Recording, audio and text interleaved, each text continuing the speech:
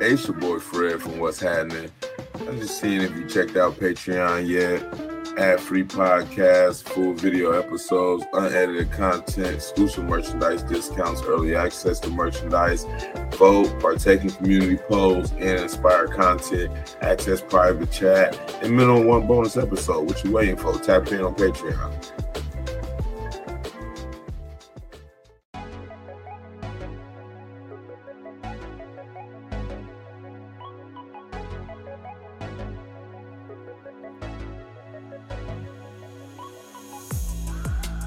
Welcome to What's Happening. This is our Women Making History series. We are here with Kim Rhim, and I'm going to be careful to not call you Miss Kim because you told me not to. You told me to call you Kim. How are you, Kim? I'm doing fabulous. Thanks for having me with you all. Thank you for being here. For those of you that may not know who I am, I'm Brad. My co-host is Fred. What's happening with you, Fred? Not much, bro. Just, day in the life. Just had practice, back in the saddle, so chilling. What's good with you? Hey, man, I'm just happy to be here. I'm excited to bring this series back for the second year in a row. Something that we just started kind of on a whim last year. It was amazing, I think. And then, we're going to do it again. Looking to highlight some amazing women once again for the month of March in honor of Women's History Month.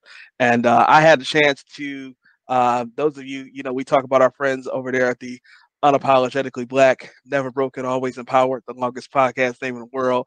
We talk about our friends there quite often, Brittany, Jamal, Rich, and their new co-host, Shay. Shout out to everybody over there. I had a chance to help out over the fall, and I met Kim, and she's dynamic. She is amazing. Y'all know how we do it. Everything is freestyle, so I know some stuff about Kim. Fred doesn't know anything, but we're going to get into it. So, without further ado, Kim, why don't you just give us a general overall blanket of who you are and what you've done and where you are and how we got there. Okay, so first of all, I'm coming to you live from Mitchellville, Maryland, which is Prince George's County. I am the founder and executive director of a nonprofit organization called The Training Source. And if you all want to check us out, our website is thetrainingsource.org. And I started this organization 30 years ago this year. And what we do is job training for the unemployed adults to help them gain the skills and motivation they need to go to work. We do college and career planning for youth. We have a 3-year youth leadership program where youth apply in the 9th grade. And if we accept them, they're with us the rest of high school, where we make sure they make smart choices, graduate on time, and successfully transition to college or careers. We give away professional clothing for job seekers. We help people apply for and access social services like cash assistance and food assistance and things like that. We work with our county's summer jobs program. We work with 16 and 17-year-olds with a 4-week job readiness training program and 18 to 22-year-olds with a administrative career jumpstart training program. And we work with employers to fill their vacant positions as well as to train their staff to be more effective and efficient in the workplace. So we're very busy. That's what we do, like inside the walls of the organization, but we're also on a lot of task forces. We're on the Children's Mental Health Task Force. We're on the Nonprofit Advocacy Task Force. So we really try to make an impact in the community. Wow. You see why I wanted to bring her on. Yeah, for sure. So congratulations on 30 years. 30 years, all my life.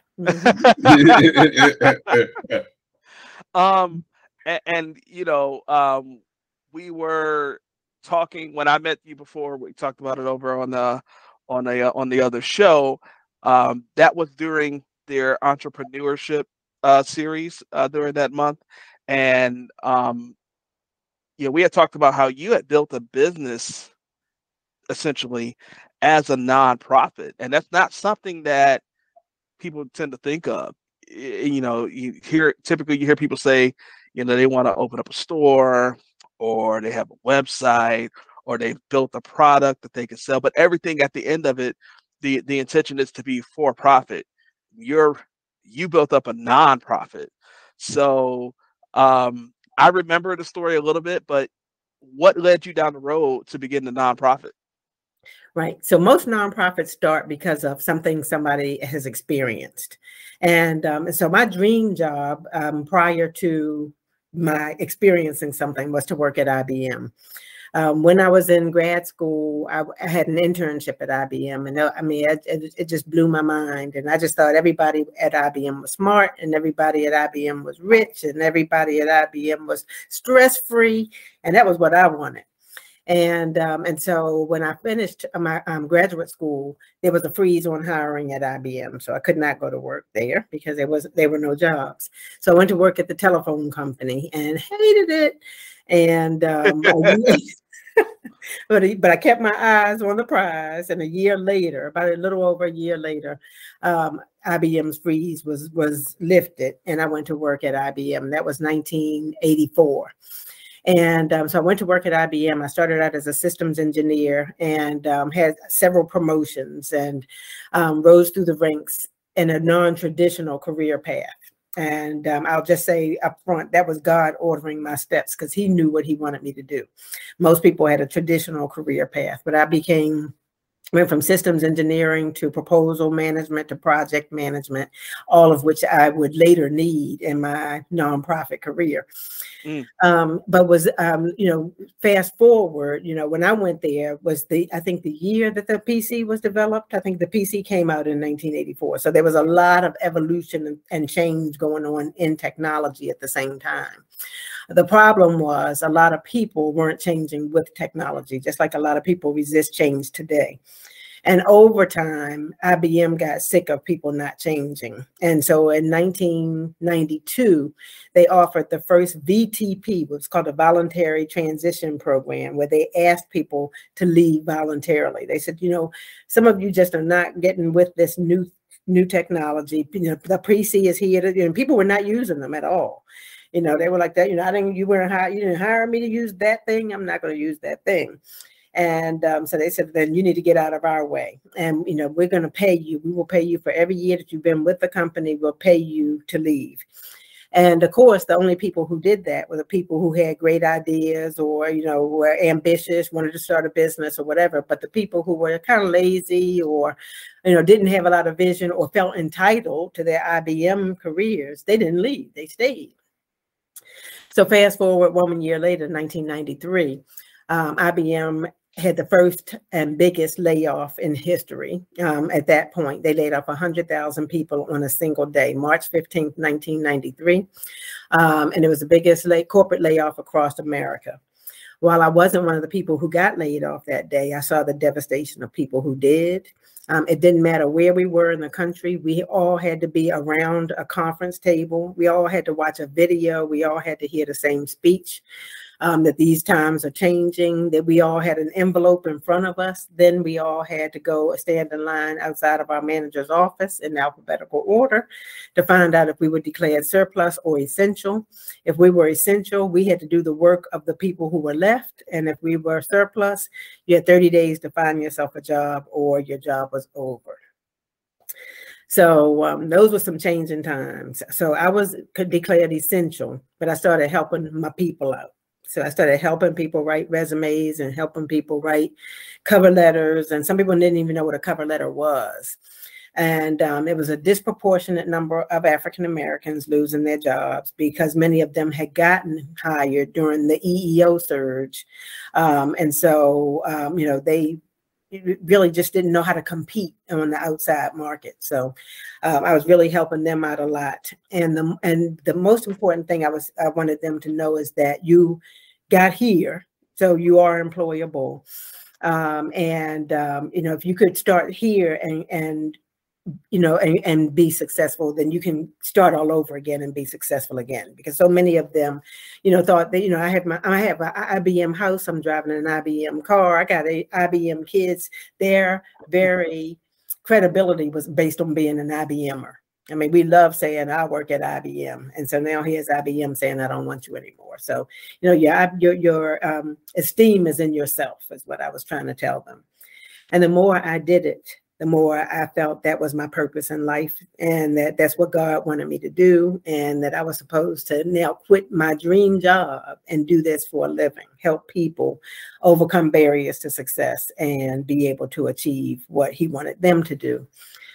So I had an IBM house, and I had an IBM car, and I had IBM kids. I had a 1-year-old and a 5-year-old, and I had to come and talk to my husband and say I want to leave and start a business. He thought I'd lost my mind, but I hadn't. And so I had to convince him I hadn't. And eventually he was on board with me. And I left. And I left to see if I had what it took to start this business. When I first started, I thought it was going to be a for-profit, because everything I had ever done with nonprofits was volunteer work. So, knowledge is power. So I thought nonprofits were always nonprofits. That meant these are all volunteers doing things for the good, for the greater good. So I was I was starting to do paperwork and things to make this a for-profit business, because I had to make sure that my family was stable. But because IBM had laid off so many people, they had a fire sale. And so, they were selling desks and computers and whiteboards and all this stuff, because they had 100,000 fewer people. So the average person showed up with their car and might have gotten a desk or a computer. And I showed up with a U-Haul truck and a page full of labels and started labeling stuff up. I labeled up whiteboards and desks and computers. And so they said, chairs. And they're like, well, what are you doing? I said, I'm going to start a business. And they said, well, what kind of business is it? And I said, I'm going to train unemployed people, just like the people that just lost their jobs here at IBM, because we had used proprietary software and everything. So now we got to learn WordPerfect and Lotus 123, which are now Excel and Word. We have to, I have to train people so we can be successful in the workplace. And so they said, well, is it a for-profit or a nonprofit? So I said, it's a for-profit, because my husband says I got to get paid eventually. And they said, you can get paid at a nonprofit. But it said, but if you're going to be training people who don't have a job, they're not going to be able to pay you. So you should make it a nonprofit. And if you make it a nonprofit, you don't have to pay for any of this. We'll just give it to you. And I said, what? I said, it's a nonprofit. You ain't said nothing but a word. Exactly. So that's how the nonprofit part started. And so my whole truck full of stuff that I drove away with was free. Wow. And until 2020, I never paid for a whiteboard. My first 15 computers were free. My bulletin boards were free. I mean, they just gave me all of this stuff. I had, tables. I had all this stuff. Today, I teach at our community college how to start a nonprofit. And so just to answer your question a little bit further, the question on whether a business should be a for-profit or a nonprofit should be, who are your customers and what's their ability to pay? So, if you want to start a for-profit organization, you have to be selling a product or a service that people are willing to buy. Otherwise, you're not going to ever have any profits. If you are trying to have a product or a service that people cannot afford to pay for, then you have to figure out, then how will I get the money to pay? As a nonprofit, you can fundraise. So I could either ask people to give donations, I can write proposals and get grants and contracts. I can do so many other things to get the money to be able to provide that service at no charge to the recipient. So all the things I told you all about that we do are offered at no charge to the recipient, except corporate training. Anything that we do for employers, we charge them a fee, and we use those proceeds to help fund all the other things that we do for no charge to the recipient. The other big difference between for-profit and nonprofit is for-profits do have owners, nonprofits don't. So when all is said and done and I retire, all I can take is my purse and my coat. I don't own any of the stuff. But I will have made a major impact on society. So I don't think I asked you this question when I talked to you before, but have you written a book yet? Because you dropped so many gems just now, so many micro gems, and whoever's listening to this, you have to be, if you missed anything, just hit rewind. Just wow. Go ahead and get in there, Fred. Well, it's kind of funny because I have a business and I'm getting ready to go into an office where this lady who owns this nonprofit organization bought this old bank, which, you know, I'm sure in a nutshell she didn't pay for it, but because she's a nonprofit, you know what I mean? Right. So what she's doing is in this old bank, it's way bigger than you would believe. So there's probably like 50 offices, maybe a little more within this bank. And so she's letting other small businesses get these offices for free to be able to start their business and get it off the ground. Like an incubator. Yeah. And, you know, and it's free to these small businesses, you know what I mean?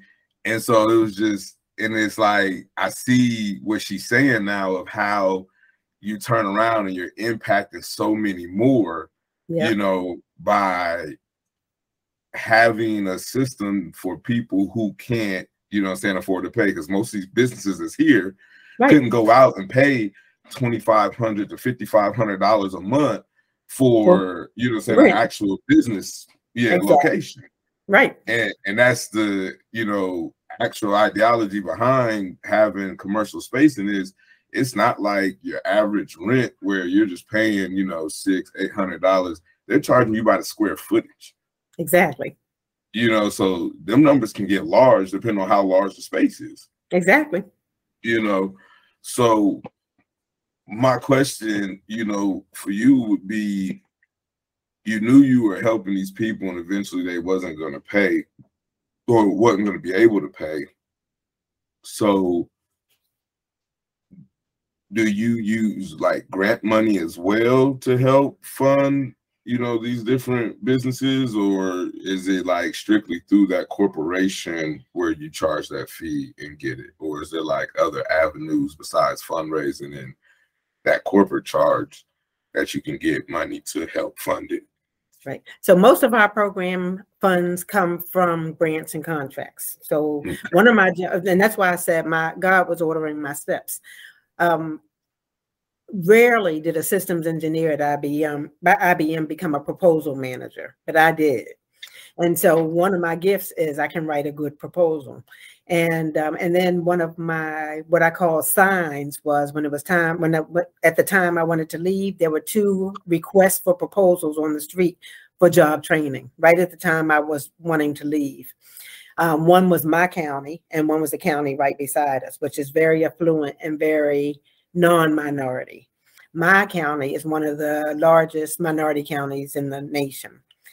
And so I considered that a sign. So I wrote proposals to both of them. And so when I left, when I finally walked out of the door, because I didn't leave until the end of March, end of May. So this whole thing started, this was from March 15th to May 31st was kind of the window of thinking and changing everything that I thought I had planned for my future. And there's another good piece to this is that IBM did ask me to work as a contractor for them. They said, we need you to finish some work and we'll pay you. We don't care when you do it. It was that was the beginning of like remote work. You know, you can 1993. Right. We don't care when you do it. We'll give you a computer. And just it wasn't even a piece of a thought at that point. Exactly. So that was a blessing. So I did have some income coming in. And so, gosh, what was I getting ready to say? What was my point? So when the RFPs were out, so I wrote these proposals thinking, I know these are some good proposals. You know, I'm going to get one or both of these. So I'm going to start off looking good.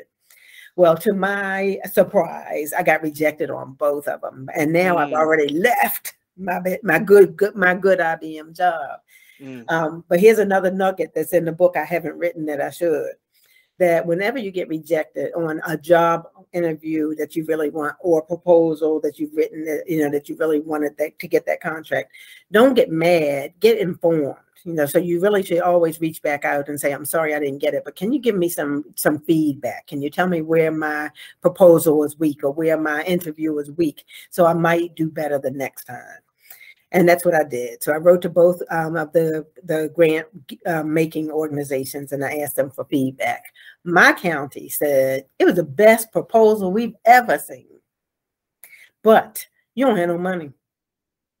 And we're not going to put our citizens in your class for you to run out of money halfway through.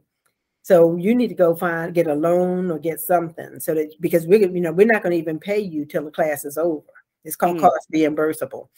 So you're going to have to go get a loan or something so that you have all the money you need to run the whole program. And then when the program's over, we give you the money back. And then if you show us you can do that, you don't even have to reapply. Just come show us that you can pay, and we'll give you a sole source contract. That's knowledge. The county beside us that doesn't look like us said, you over there with them, and we ain't giving you nobody over there nothing. Now, if you were headquartered over here, then we could talk. And that knowledge is power. I said, then we can't talk because my people are over there, and that's where I want to be. And that's where I wanted to be. And so I've never written one more proposal over there because that's not where I wanted to be. I wanted to be over here. And so I went and came back to my husband and said, honey, can we put our house up for collateral and get a loan? Because that's what I need to do in order for me to really kick this off. Now, remember, first he thought I was crazy to quit my job. Now for collateral so I can get this kick started. So he said yes. So we put our house up. We got a line of credit. And so many things worked in our favor because, again, I had never tried to get a business loan. So I was trying to get just a real loan. And the bank was nice enough to tell me, you really don't want just a loan. What you really want is a line of credit. Because a line of credit means you only borrow it when you need it. And versus having this big, heavy burden of debt. And that way, like if you borrow a little bit and then they reimburse you. And then you borrow a little bit and they reimburse you. But when you're reimbursed, you don't owe anything. But, so I was like, oh, well, that's what I want, then a line of credit. So I was getting educated every step of the way. And so I went back and got the contract, and the rest is history. So, so again, so if I had just gotten mad or just gone back to IBM and said, I was wrong, can I have my job back? Then I would have missed out on, the opportunity to do what we've done. What really stands out to me is that there are so many people, all of us to a certain degree, that are afraid to take a bet on themselves to elevate themselves.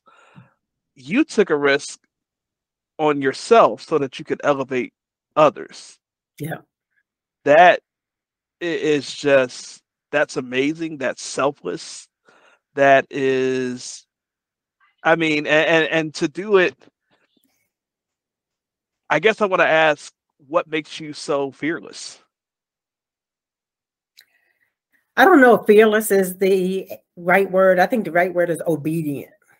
I don't think it's fearless. Y'all, this is the right missionary Kim Rhim. Y'all better get this together. Right. I think the right word is obedient because, truly, I feel like God wanted me to do this. Once I got the inspiration to do it, it was like one of those, like a deep itch that you just kept on itching, and I just couldn't stop. And nothing was going to stop me from doing it. And 1 year in, here's how bad will you, how far will you go? 1 year in to having it as a way to raising funds, I wrote a proposal to the state of Maryland to do training for Maryland state government employees, because my thought was, if I can teach people without a job how to be successful at work, I can teach people with a job how to be successful at work. So we got it. We got this big corporate contract. I would say 2 months into that contract, my husband gets a big promotion to move to Detroit. Listen, I was gonna meet you one way or the other. So he was like, honey, we moving to Detroit. And I said, we doing what? So he said, we moving to Detroit. I got this big old promotion. And I was like, honey, you let me quit my job. You let me do all these other things. And now I got this, I got county contract. I got a state contract. I can't take these to Detroit. What do you mean we're going to Detroit? So he talked to his mother, and his mother gave him the black man speech. The black man don't get that many opportunities. You got to do what you got to do. And so we went through this period of having like 2 state households because he took the position. And so he had an apartment in Detroit. I was here with the 1 and 5-year-old trying to hold down the household and the business. And, he would come home on weekends or every other weekend, but we did that for 20 months. And it was hard. It was really hard. I lost our dog, just like all kind of stuff going on. And so finally he came back. He was like, maybe I wasn't listening to God, but God was telling me. I was trying to listen to what other people were telling me. And so when he came back, which means he took a demotion and came back to the job he had, the position he had in the DC office. And within 4 months got promoted in DC. Because when you do the right thing, the right things happen. So, so that was another sign. I would just say that we've been blessed all the way around. But the obedience part, I'll just go one step further. Is I thought I was only going to do this for about 15 years. I have always wanted to write a book. I have always wanted to just do consulting for profit because I work really hard. And I kept saying that, in about 15 years, I'm going to start just a consulting practice. It's going to be called A Better Way because people always say there's got to be a better way. So A Better Way starts with the letter A, so people can find it at the top of the A's. And I was going to be able to work like 2 or 3 days a week, and I would triple my salary. So I had a whole nother plan of what I was going to do, but the cards weren't in a line for me to do it. My pastor had a 5-sermon series called Finding and Fulfilling Your Purpose. And as he went through it, it was like, first you have to have the vision, and then God will give you the provision. I was like, yep, I had the vision. Yep, he gave me the provision. And he went down like all these sermons. I was like, okay, then I guess this is my purpose. So when he finished the whole thing, it was no conclusion to how do you know when you have found and fulfilled with the ED your purpose? When is it okay for me to walk away? When I get to the pearly gates, I want God to say, well done, my good and faithful service, not you quit right in the middle. And so how do you know when it's all good, when it's all said and done? And so my husband and I, asked the pastor, we said, we need some closure on this because, she wants to know when can she go? And so he said, it's funny you should say that because most people die never knowing what their purpose is, so you're blessed that you know what your purpose is. He said, but the answer to your question is you'll know when it's time for you to leave. And like basically when you're released, when all the pieces are in place for it to operate without you. And that ain't happened yet. Yet. And that's where obedience comes in. 30 years, I'm still there because all the pieces are not in place for it to run without me. Just yet. Just yet. And a lot of people think because I'm so passionate about it, that I don't ever want to leave. People will say, Kim ain't never leaving. Kim ain't never leaving. Kim wants to go at some point. Kim is tired of writing proposals at 4 a.m. But I'm that committed that I'm that obedient. So my question is, are you showing the people how to do what you do that's helping you help the ones that need you guys' help? If that makes sense. So am I trying to build up a pipeline of people so I can leave one day? Basically, because what I see a lot of times is in business, when people start off and even get going, they always say, well, I can't never leave and this get done without me.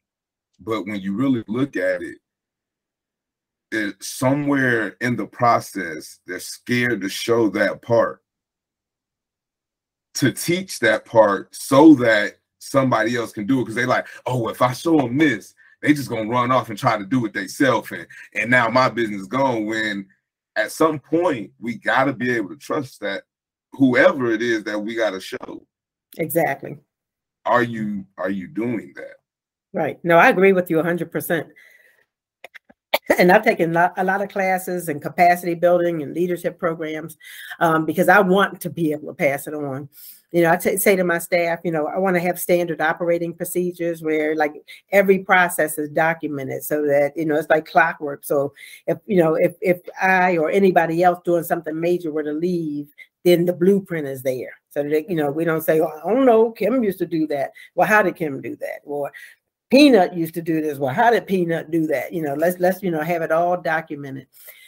Because the best legacy is the one that keeps on going, not the one that falls apart. So, I would not feel proud, to be able to say it fell apart because I wasn't there.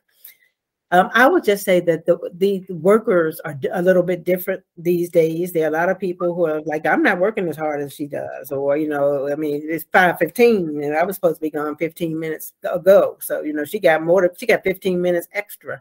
Or, or people who know what our outcomes and results are. Like, for each one of the proposals that we write and we get a contract, there's some very strict outcomes and results that we have to have. So for our job training program, we get measured on how many people we train, which means we got to recruit the people. We get measured on how many people finish the training. So we got to recruit the right people. We get measured on how many people get a job after training within 3 months. So we got to know where the employment opportunities are and push those people to go to work. Then we get measured on how many people stay employed for 6 months. So you can't lollygag on none of that. Those are strict guidelines. On our youth programs, how many people did you enroll? How many people graduated from high school on time? How many people matriculated to college or career? How many people finished college? So, there's something. So I always tell our people, you got to begin with the end in mind. So it's not about a paycheck. It's not about them liking you. It's about outcomes and results. And so sometimes I feel like I'm the Wicked Witch of the West when I'm saying, where are the outcomes and results? We can't keep postponing classes. We can't say, the people finished, but they're not keeping in touch, so we don't know if they got a job. You better find out where they are, because we can't get another contract if our contract won't be renewed if we don't know if they went to work. And so those are some of the things that make it difficult, because then when people aren't hitting their targets, what are they going to do? They're going to leave. Mm-hmm. Okay, so basically there is other people now that can write proposals in your business. Yeah, we have I had people sometimes that would be on staff that would do it, and now we have a company that is our outsourced grant writing partner. And so that's even better, because when I had employees, if an employee left, it was all back on me. Now that we have a company that we work with, they have them all stored, and it'll continue no matter what. Awesome. So, and that's one thing I talk about too in my training is, what should be full-time employees, what should be outsourced, what could be volunteers or seasonal or interns or something like that. So outsourcing, like we outsource our finance and accounting because for a fraction of a cost, for the size that we are, we get a CPA firm that has to stay up on all the accounting laws and regulations. But if we had a full-time CPA, we don't have enough work for them. And, they're bored. Right. And it's costly. And it's costly. Yeah. We can't afford them. And it's also crazy, since we're doing the Women Making History series. I ain't good with names, but we had a lady on that wrote a book. Bianca Glasgow. I wanted to say Bianca because I got a cousin Bianca, but I didn't want to say the wrong name. So, but she actually, because Bradley had asked her a question and said, well, how do you know when you're at the end of the book? And I just wanted to connect something. You said that she said last year when we did this, and she said, generally I write my books with the ending first.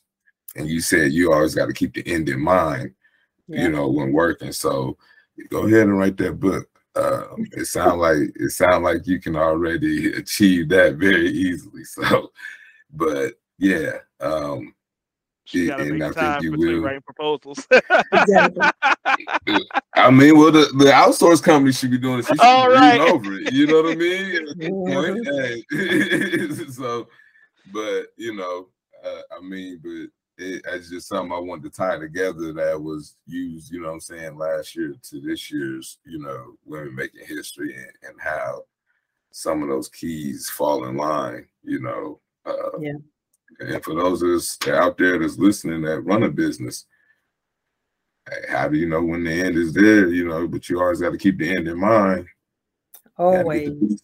Got to get the pieces, and you got to be willing to share and train the pieces. Don't always think somebody going to run out on you, I know another entrepreneur named Reginald Daniel, and he wrote a book, and I want to say the name of it is Living Your Life Backwards or something like that.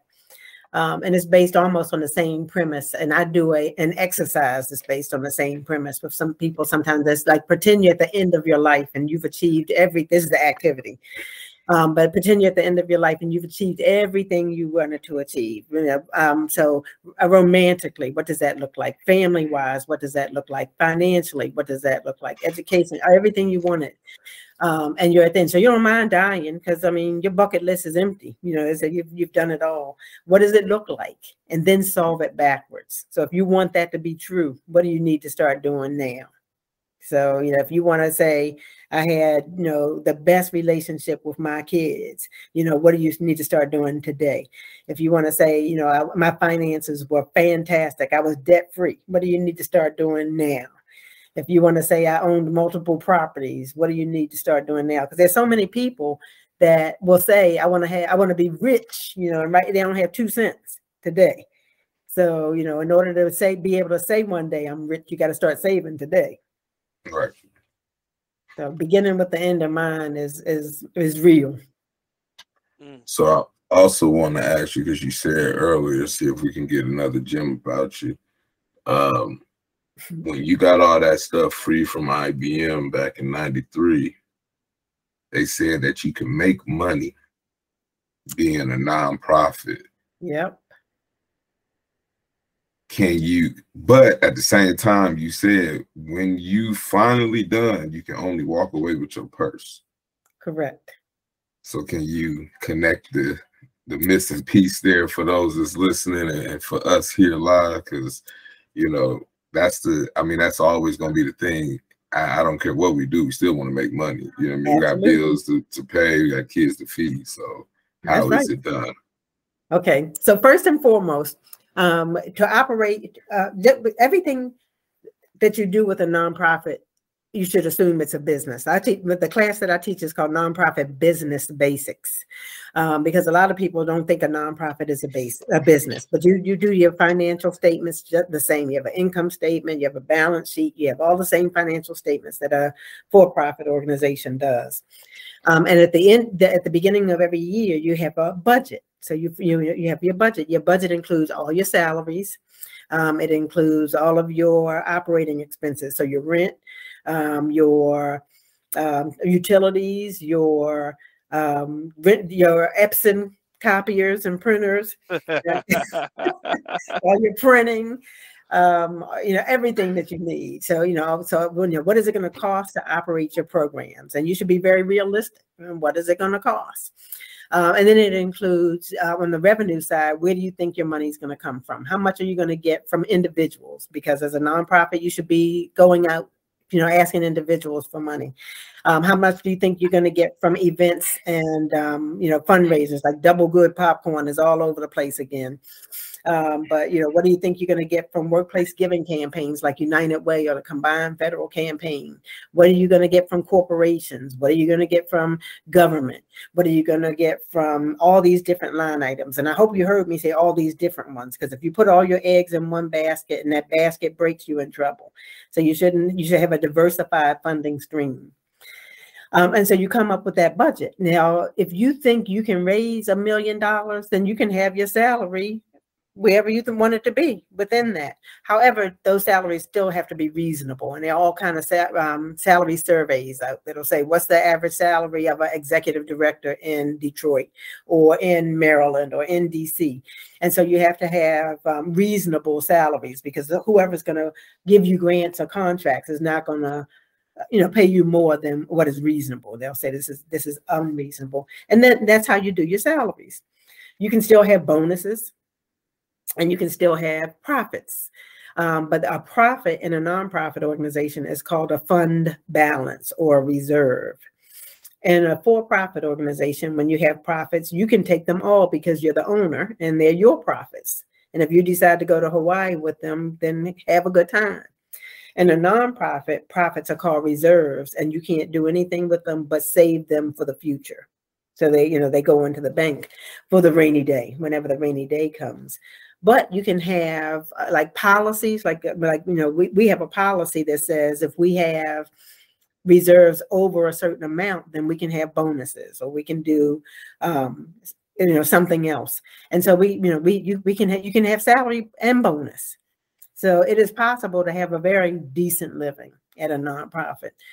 Just know that when you walk away, you can't even go back to all those reserves and say, well, I got all those reserves over there and it happened because of me. So when I walk, can I have a half of that? You can't do that. Well, I mean, you shouldn't need to. You shouldn't need to anyway. If you made a salary, you should treat it like you did with any other job. You know what I'm saying? As a person in there that made a salary and get to pick your salary, quote unquote, long as within reason. Yeah. You know what I mean? Like that's on you if you walk away broke. I mean, in every way possible. So we pay very competitive salaries. We have a paid life insurance, health insurance, vision, dental, retirement. We have a full benefits package. We have a professional development fund. So it's a competitive compensation package. Bradley about to ask if y'all hiring remote. and I mean, I'm not saying I ain't interested myself, but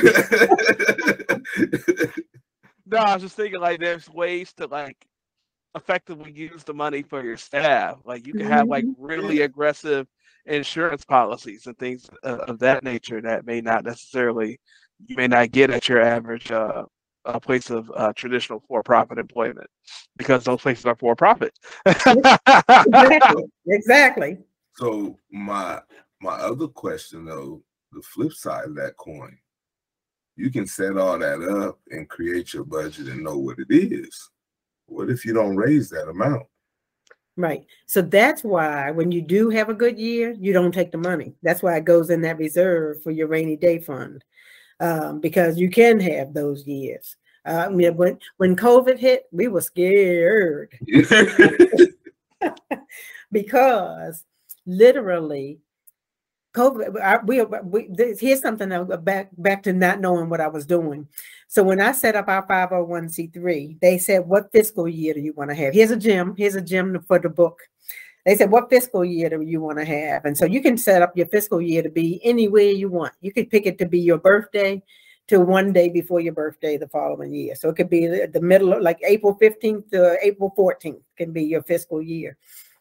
And so when I was filling out the paperwork, I was like, why in the world would anybody pick anything other than the calendar year? I got hard enough time remembering anything.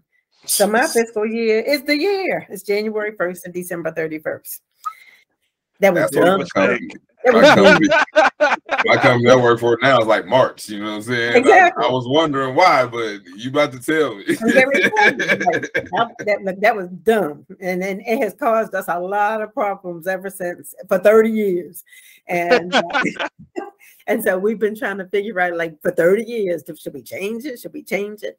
Because your fiscal year should be based on where you think your money's coming from.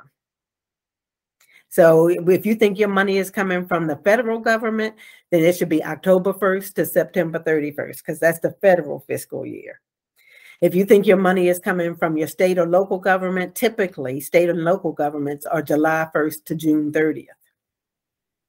If you think it's coming from, I don't know where your company is, but if it's March 1st or whatever, then wherever their money is coming from is based on that same kind of year.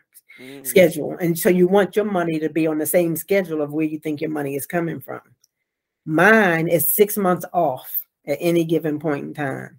So when people are hounding me, I'm trying to close my books. And when I'm hounding them, they trying to close their books. And when I'm trying to do my audit, and they're working on their budget for the next year, so mine is really just dumb according to what it should have been. So mine really should, because most of my government money comes from our state and county. So mine should be July 1st to June 30th. And so now I know, and I'm able to teach people that. So if your money's coming from regular people like you and me, when should it be? Probably March. Yeah, that's when taxes and whatnot, February. Nope. Yeah, I was thinking, so my employer, our fiscal year runs from early April. It's not necessarily a calendar date. They just operate on like the Sunday through Saturday type deal, but it runs from early April through late March. Okay.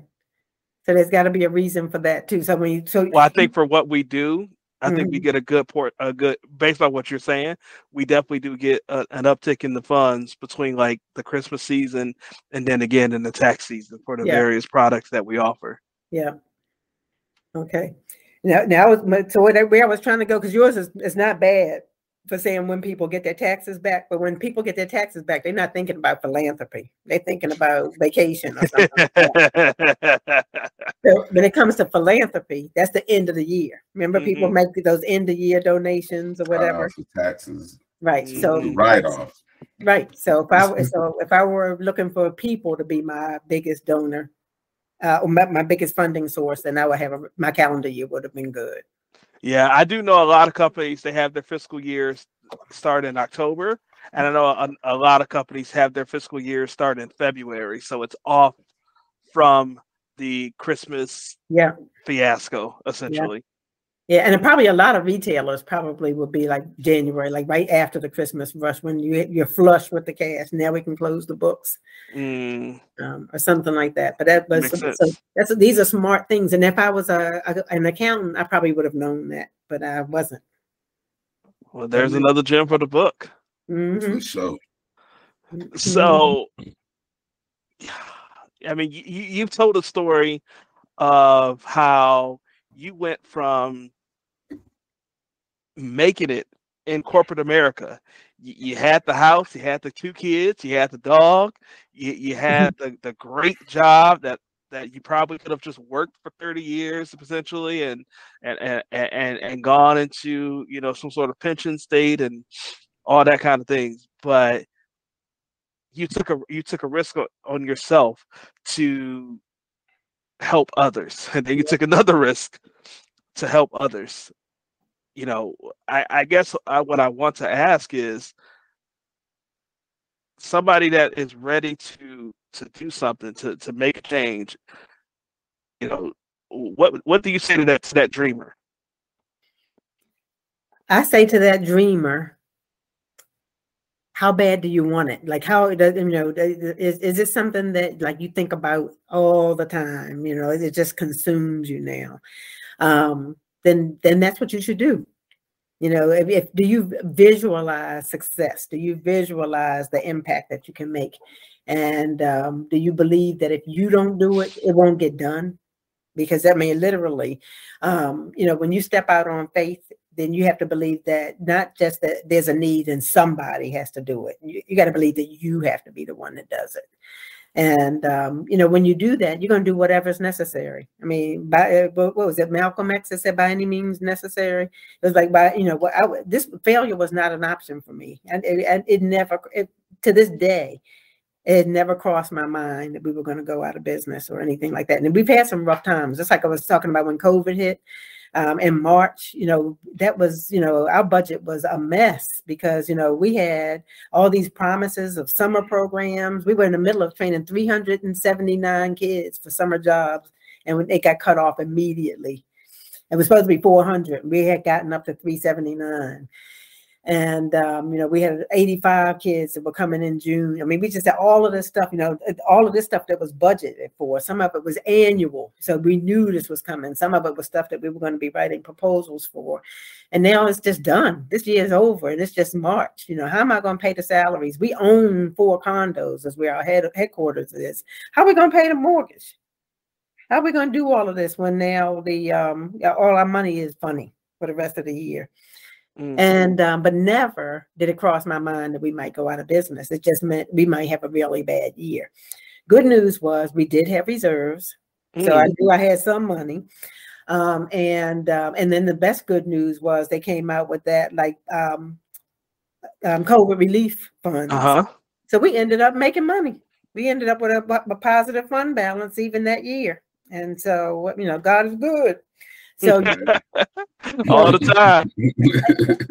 So that's part of what I tell those people too is you got to believe, you know, although you see believe everywhere, you got to believe it is needed, and you have to believe you're the person that can do it. Then you have to believe that whatever obstacles get in your way, those are just tests. And so you just got to learn, you know, how do I pass that test? And do whatever's necessary, because those tests are strengthening you for what's ahead. That's going to be even bigger tests. And if you don't pass that one, it's going to be over. So that's what I would say. Wow. So I'm going to include the trainingsource.org in the show notes. That's where people can get information if they are in the Prince George's County area. That they can get some level of support. I'm assuming there's a way for people to donate potentially. Sure, there are many ways on our website.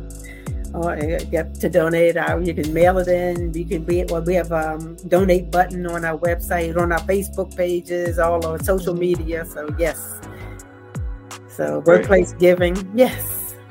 So for 30 years, the Training Source has been helping people in Prince George's County to get training, to get jobs, you know, helping kids get summer jobs, keeping kids out of trouble throughout the summer, and getting them some experience to give them a head start. And pay for them college tours during spring break from Virginia to Florida. So if y'all can help them out, help out the Training Source. And is there any other websites or social medias that you want to plug in? So if you go to our website, all of our social media platforms are there. With The Training Source on Facebook and One Training Source on Twitter, and I think The Training Source on LinkedIn. I mean, they're all there. I can't remember them all. So I'll be sure to go to the website and include some hyperlinks in the show notes. So please check out the Training Source. Follow the Training Source on social media. If you've enjoyed this episode, if you're a first-time listener, thank you again. Please leave us a 5-star rating and a review, and share the show with a friend and help us continue to grow. We're going to be doing this Women Making History series every Friday. We'll have our traditional What's Happening platform every Monday, and we hope that you guys will stick with us for the rest of this month and for forever after that. Our social medias are in the show notes. You can follow me, you can follow Fred, you can follow the show, and we hope you enjoyed the show. I hope to see you guys again real soon. Kim, thank you so much. Thank you for having me, and listeners, thanks for listening, and keep listening to them. They're good guys. We appreciate it, and we'll have you back when you write the book. All right, thank you very much. We got to be the first stop on your media tour. All right, it's a deal. You guys have a great one. Thank you. All right, thank you very much. Bye. Bye. He said bye.